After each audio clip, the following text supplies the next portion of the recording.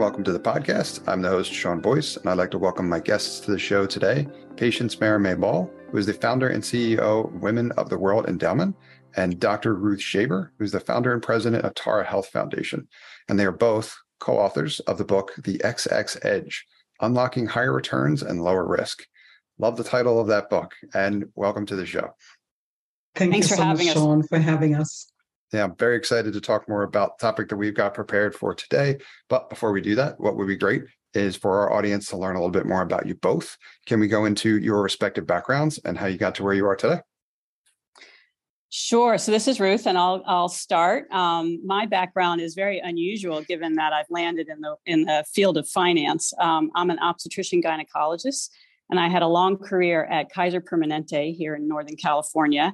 And during that career, in addition to being a clinician, I also had many different executive roles at Kaiser. And during my career, I learned how central women are to healthcare decision-making, to the health of their families, and worked in an organization where women and diverse people in general had a lot of leadership roles.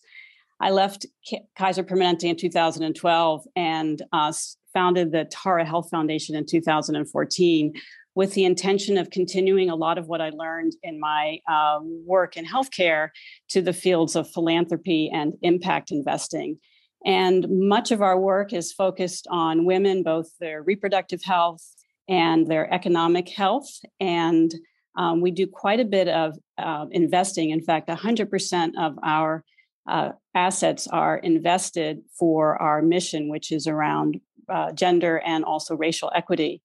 And what we do is use our grant capital to help build the field of impact investing and really have a systems engineering approach to both philanthropy and investing. And in that journey, I had the good fortune of meeting Patience about 3 years ago. Thanks, Ruth. And a little bit about myself, Sean. So I started my professional career at the International Finance Corporation, which is the private sector arm of the World Bank. That was after law school and business school. I have a JD and an MBA. And the first part of my career, actually, I did project finance into power generation assets all over the world. And then moved on to do distressed assets work. So I went from investing power generation assets at the IFC, worked for a little bit in New York for a Japanese bank, doing the same thing, project finance. Then came back to the IFC and moved into distressed assets work, where I was doing restructurings of non-performing portfolios. And then finally, in the final part of my career at the IFC, I moved to the financial markets department, where I did investments into financial institutions around the world, but also into private equity and private equity funds and venture funds as well. In 2008, I was in that role in financial markets when Lehman Brothers fell. And Christine Lagarde was the head of the IMF at the time, said if Lehman Brothers had been Lehman Sisters, things would have been different. I spent the next couple of years really interrogating what would have been different. And this is when the research around how gender diverse teams tend to bring about more resilient companies, companies with better risk infrastructure, and over time, companies that actually outperform was emerging. We noticed that companies with gender diverse teams coming out of that crisis were able to emerge a little quicker relative to their peers. I mean, every company suffered, but those with gender diverse teams on their boards in the C-suite navigated that crisis a little better. I ended up building a platform for the IFC, the International Finance Corporation, that we called Banking on Women, which was a play on words, betting on women while at the same time giving them access to capital.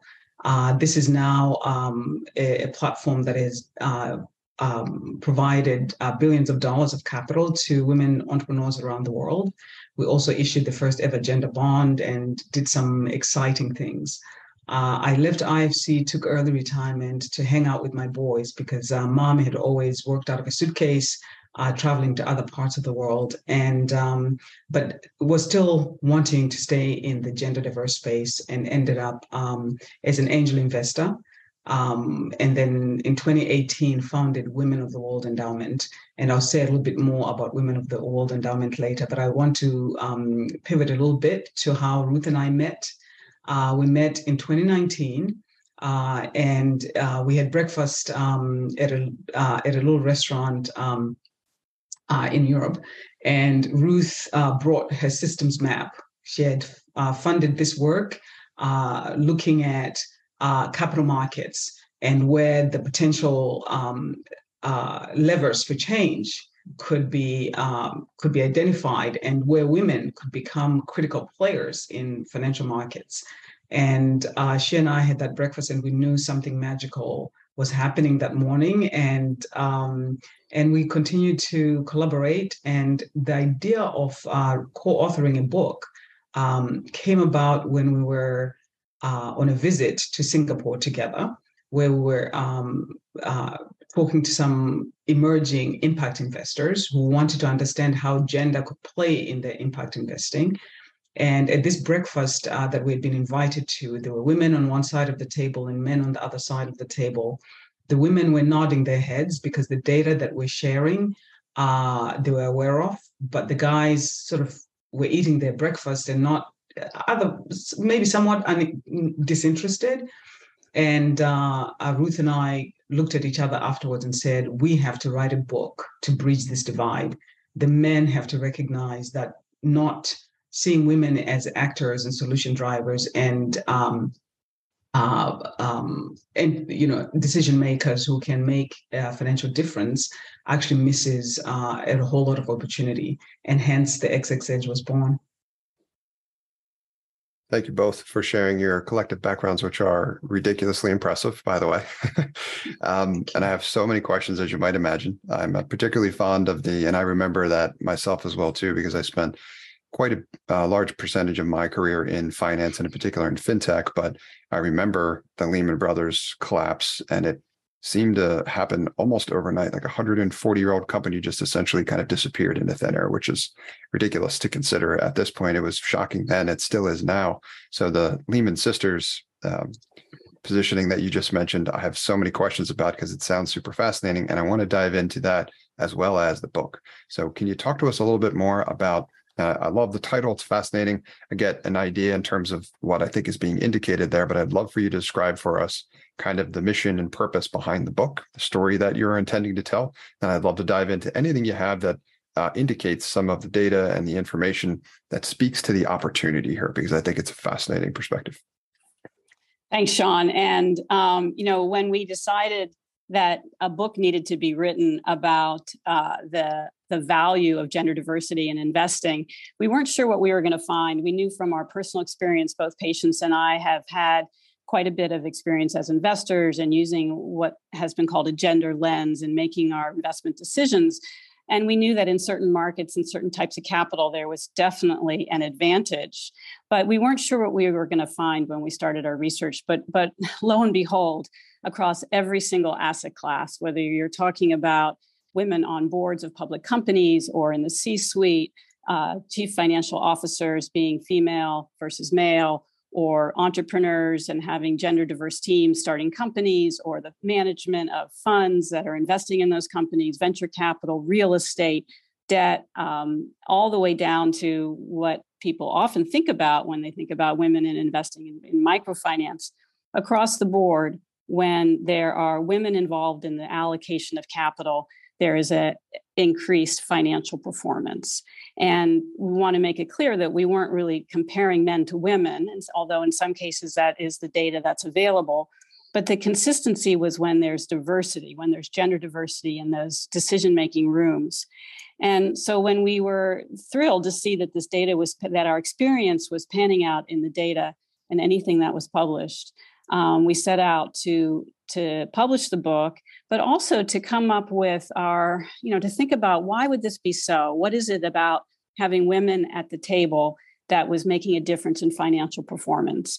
And we think there's three main reasons. One is that women tend to have, no, once again, this is tendencies. This is not absolutes, that there are plenty of men who have these same characteristics, and there's plenty of women who don't. But what we see is that women tend to be more collaborative. They tend to have lower ego. They also tend to analyze risk differently. And we pulled some of our research from the gambling data, and we know that men are much more likely to take risks, to be pressured by their social influences, to gamble, to be more likely to be problem gamblers. And if you think about the types of decisions that boards often make, or particularly startup companies, that there's a lot of risk involved, and women are not averse to risk. They certainly take risks, but they analyze risks differently. And they also tend to be more interested in the long-term outcomes of decisions they make and less influenced by short-term gains. So if you put those tendencies together and bring them into whether it's the boardroom or the C-suite or as founders of a startup company, you tend to get a different approach to the financial decision-making. So those are the basic elements and tendencies that we think are really driving this outsized financial performance when you have diversity in the room. And maybe I could just add one more thing, Sean, that we also looked at. And well, maybe first I'll start with some supporting data. As Ruth indicated, the data was across asset classes, but also across sectors, and we can talk a little bit more about sectors later. But our research showed that gender-inclusive teams are 21% more likely to see outperformance in profitability relative to their peers. That's a significant number. If you look at startups, when startups have only a single female co-founder, we're not saying only female-founded, startups, but just a single female co-founder, they're 63% more likely to have better performance, more resilient performance, and longevity as well. If you look at the hedge fund industry, which in most instances people think that's high finance, that's really most suitable for guys, but female risk takers in the hedge fund space, there was a study done over a 6-year period that showed a 6% that women-led hedge funds outperformed the average of larger hedge funds by a margin of 6% over a 6-year period. If you look at financial institutions who traditionally, I think until the 1970s, required men to co-sign for women accessing loans. It's kind of funny because when you look at the portfolios of women, desegregated portfolios by gender, you'll notice that women portfolios actually have lower NPLs, lower non-performing loans in them. And so women are better creditors. And so it's the data is exciting. But the other contextual thing that we noted in this book, beyond the 3 characteristics or tendencies that Ruth pointed to, was the fact that if we look around us, women have proximity to a lot of challenges that we facing. Whether it's healthcare, the healthcare industry is 70% female, and those are the folks on the front lines of issues. The education space is more than 60% female, and those are the teachers in our classrooms, and so on and so on. In climate change, greater than 50% of food production is by smallholder farmers who are mostly female. So if you just look at these numbers and you look at the different areas of our lives, you see that women have proximity to these challenges, which makes them really incredible solution drivers in those areas. And really, they should be asset allocators into those areas too. And that's the part that we are arguing in this book, that the world is missing on wealth and health for more people when less women are in these rooms. This is super interesting. And I think Patience, you're referring to Is that the study from my alma mater, the Vanguard group, that you were speaking about? Because I know I had read that, you'd shared that with me, and we'll link to that in the show notes. But I found that to be fascinating, super interesting, and a lot of data and statistics to back up a lot of what you were both discussing here, and speaking to just the size and scale of that opportunity, which I think is probably as part of the both of your respective missions and what you're pursuing, the opportunity to make transformative change here, which I would love to talk a little bit more about in terms of what does the size and scale of that opportunity look like to both of you? What does that transformation start to look like over time? And then what would you expect to be some of the results from, pulling off the theme of this show, right? Scaling that impact over time. Like, what does that look like? So the couple things, the Vanguard study that you mentioned looked at 2,600 actively managed funds over a 10-year period, and looked at the leadership of those funds, the teams that were managing the investment decisions of those funds. And they categorized them into 4 categories. And the teams that were gender diverse with greater than 50% female outperformed all the other teams, single gender teams and the mixed gender teams that were primarily male, by 47 basis points. And what that means is it's a relatively easy, I'll put easy in quotes, way to screen your portfolio.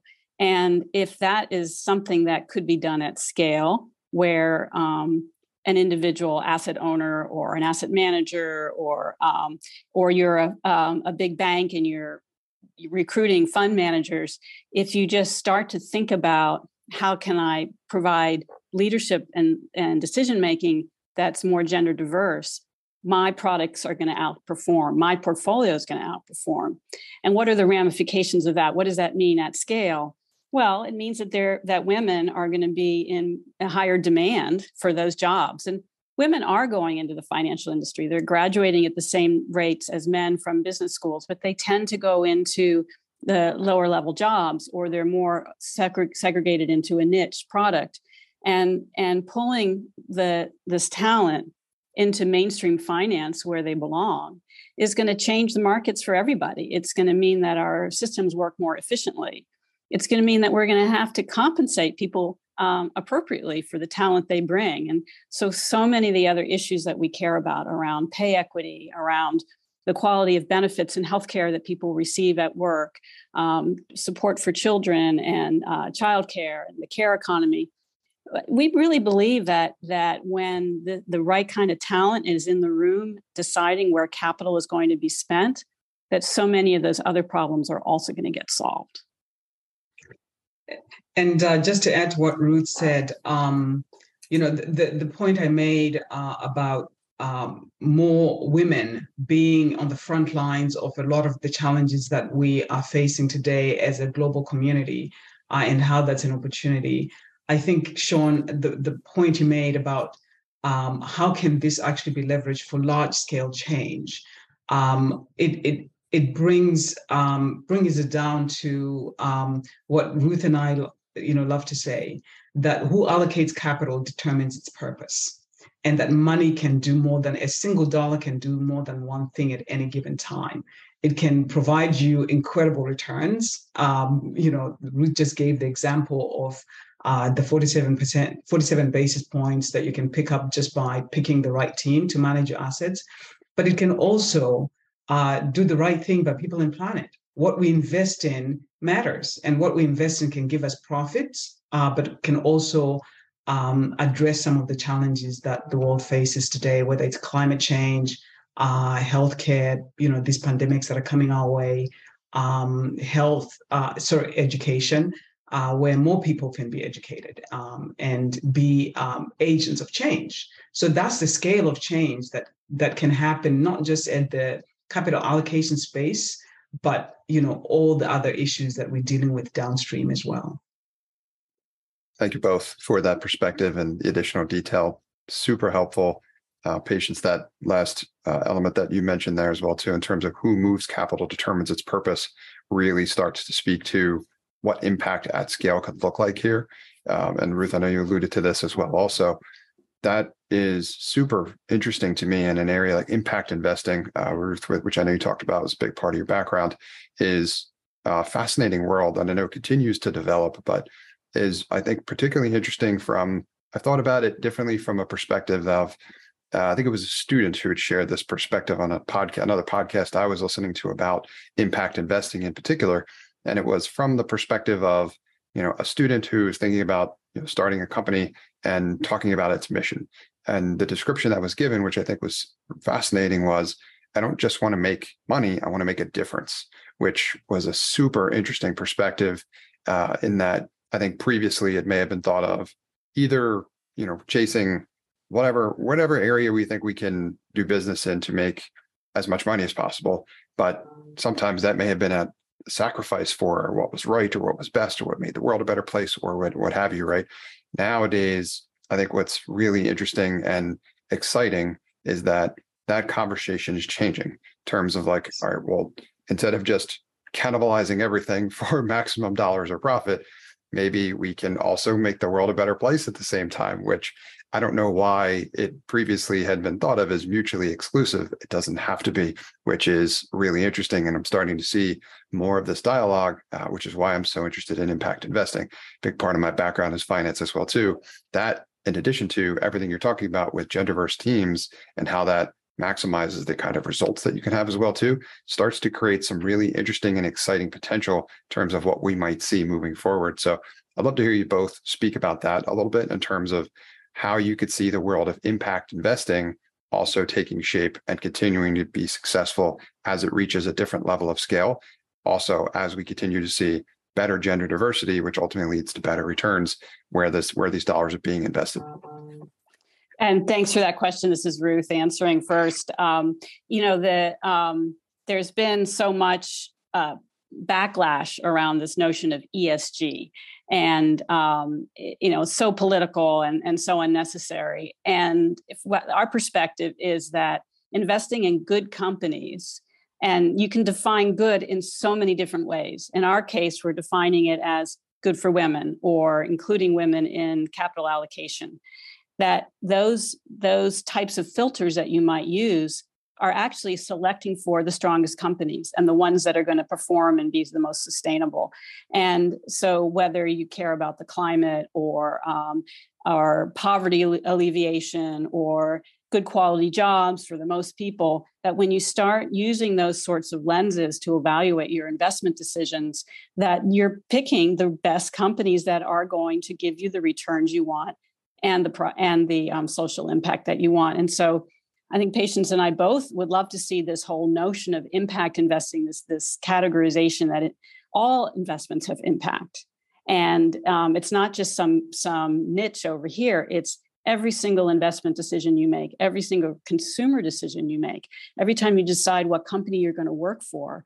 Those are all impact investing decisions. And that people clearly want companies to do more than just provide a financial return.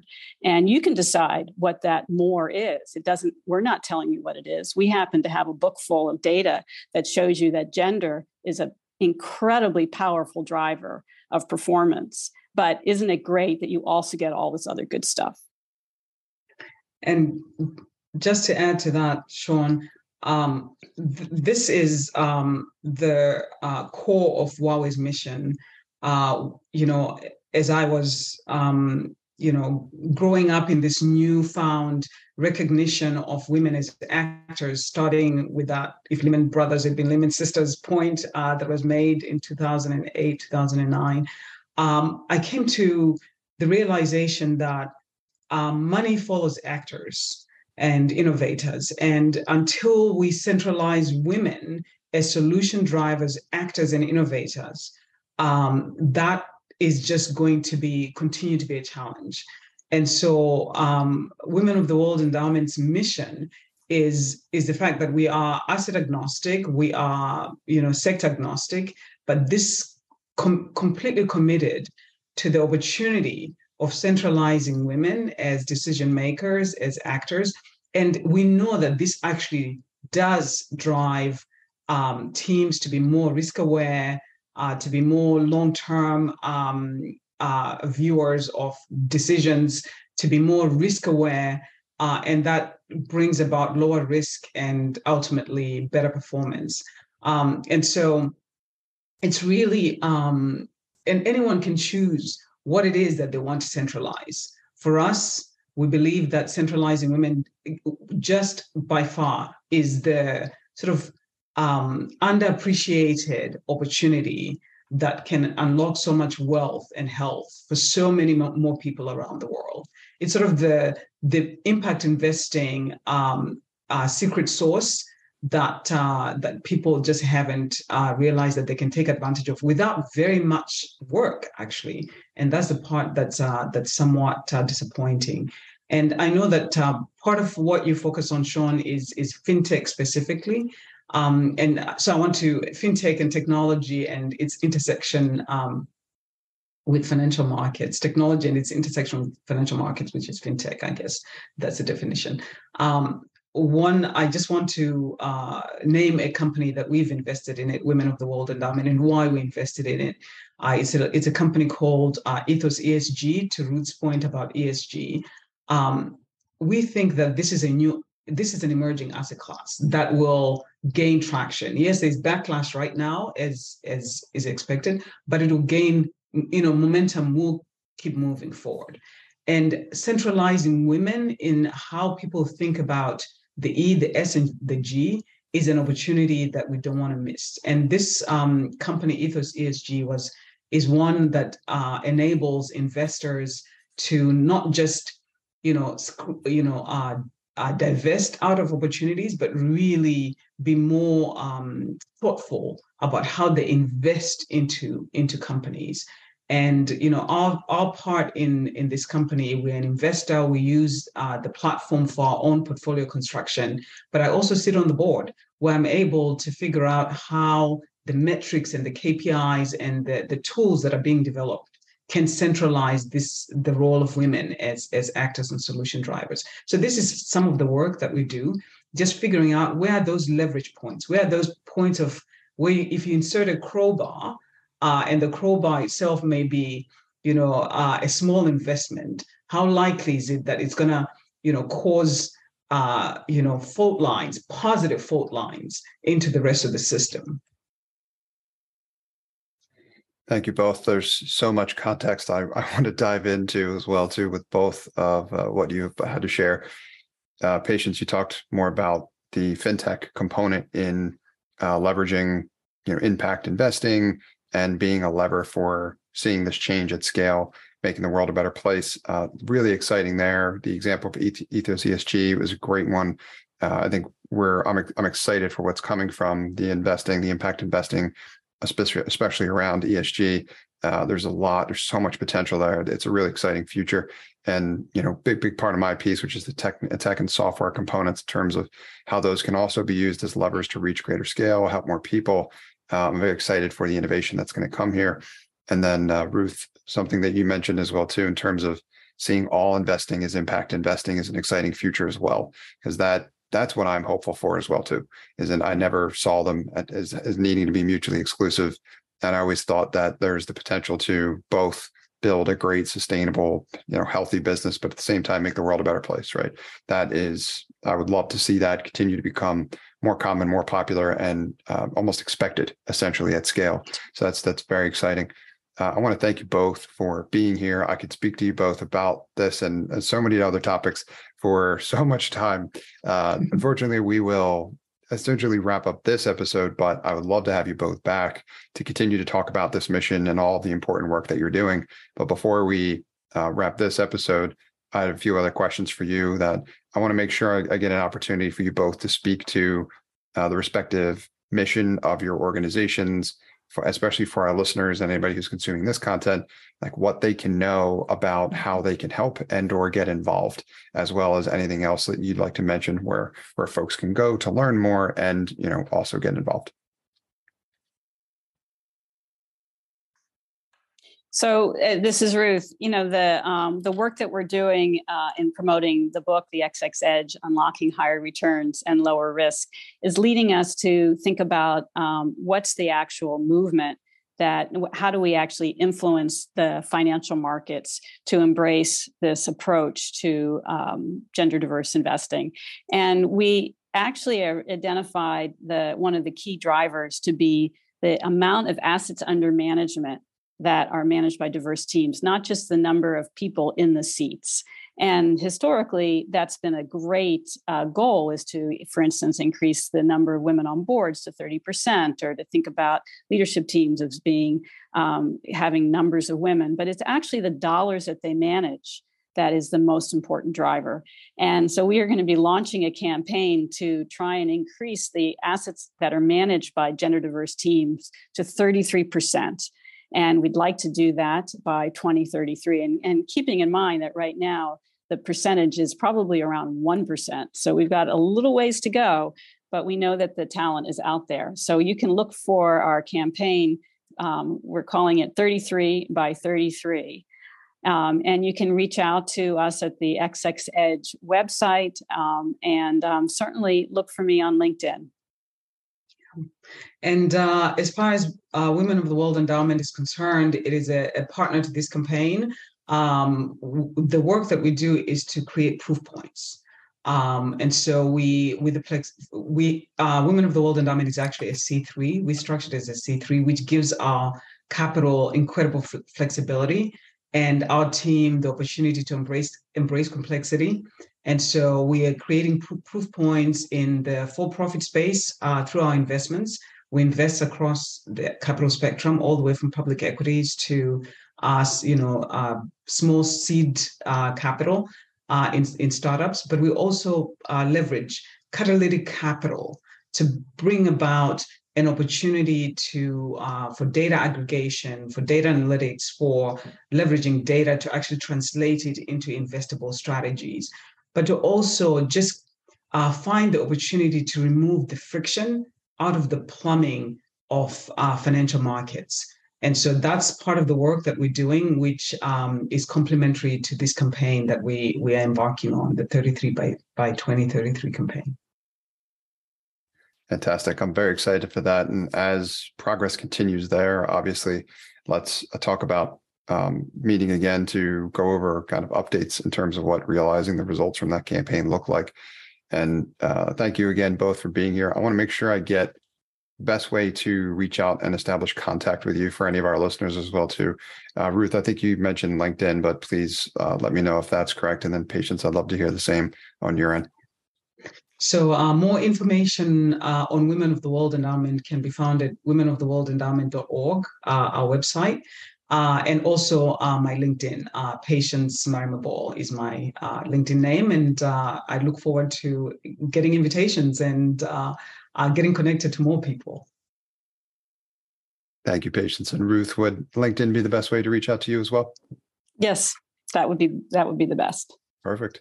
I can't thank you both enough for being here and sharing your incredible knowledge and experience with both myself and our audience. Very excited for the work that you're doing and the results as well. So thank you again.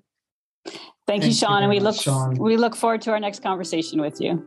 Very good. Thank you very much, Sean. Bye-bye.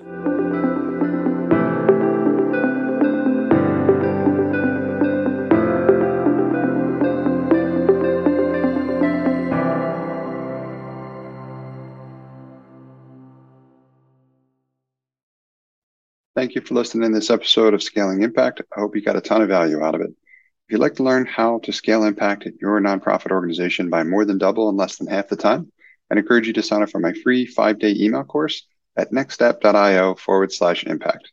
That's nextstep.io, nxtstep.io/impact.